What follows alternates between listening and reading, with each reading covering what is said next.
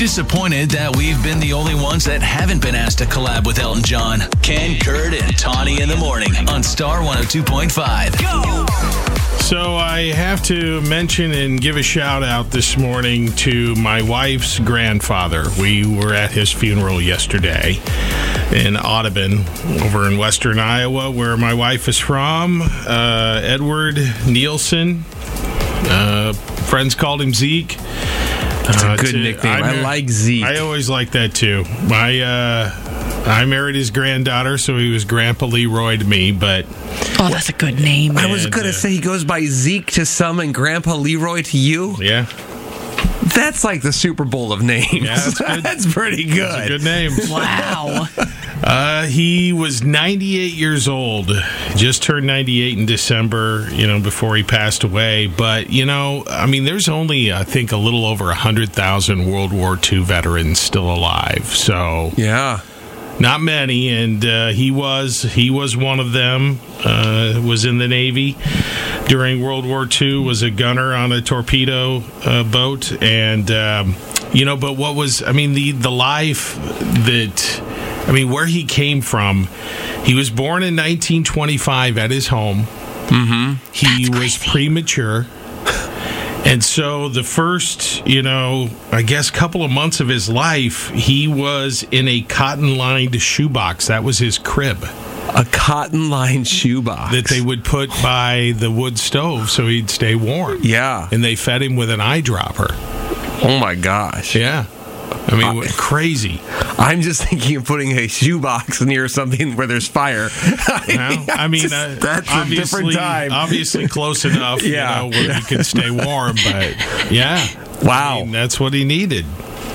Uh-huh. Crazy. But from that, he lived to be 98 years old, so... Well, that's an impressive life. Yeah. And, that's so much I'm life. sure he had wonderful, amazing stories to tell. You don't hear a lot of, as you said, World War II stories. They have gone by the wayside in terms of people who have lived it.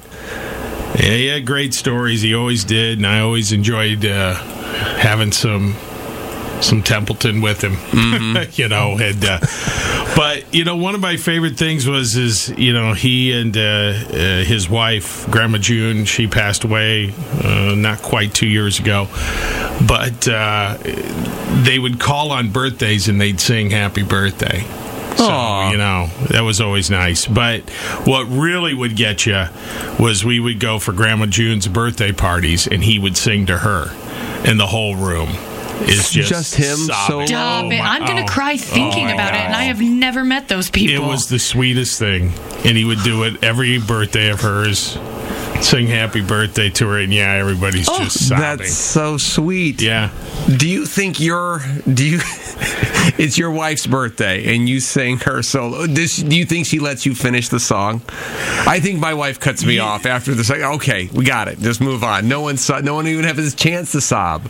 No, because I've always done it for the family, but in the, fake opera voice, I see I go over the top with it. I see you almost being a Jason Kelsey of birthday songs. That's how I do it. Bare-chested. No, I keep my shirt on, thanks. But, only one of Theo's girlfriends didn't think much of it. She gave me a dirty look during it once. I'm like, look. Is she still his girlfriend? No. Well, then there you go. I know. Well, we're sorry for your loss, Ken. Yeah, no. Zeke and Grandpa Leroy sound like a great guy. He was a great guy, no doubt. The comfy morning equivalent of a hoodie and sweatpants. Ken, Kurt, and Tawny in the morning on Star 102.5.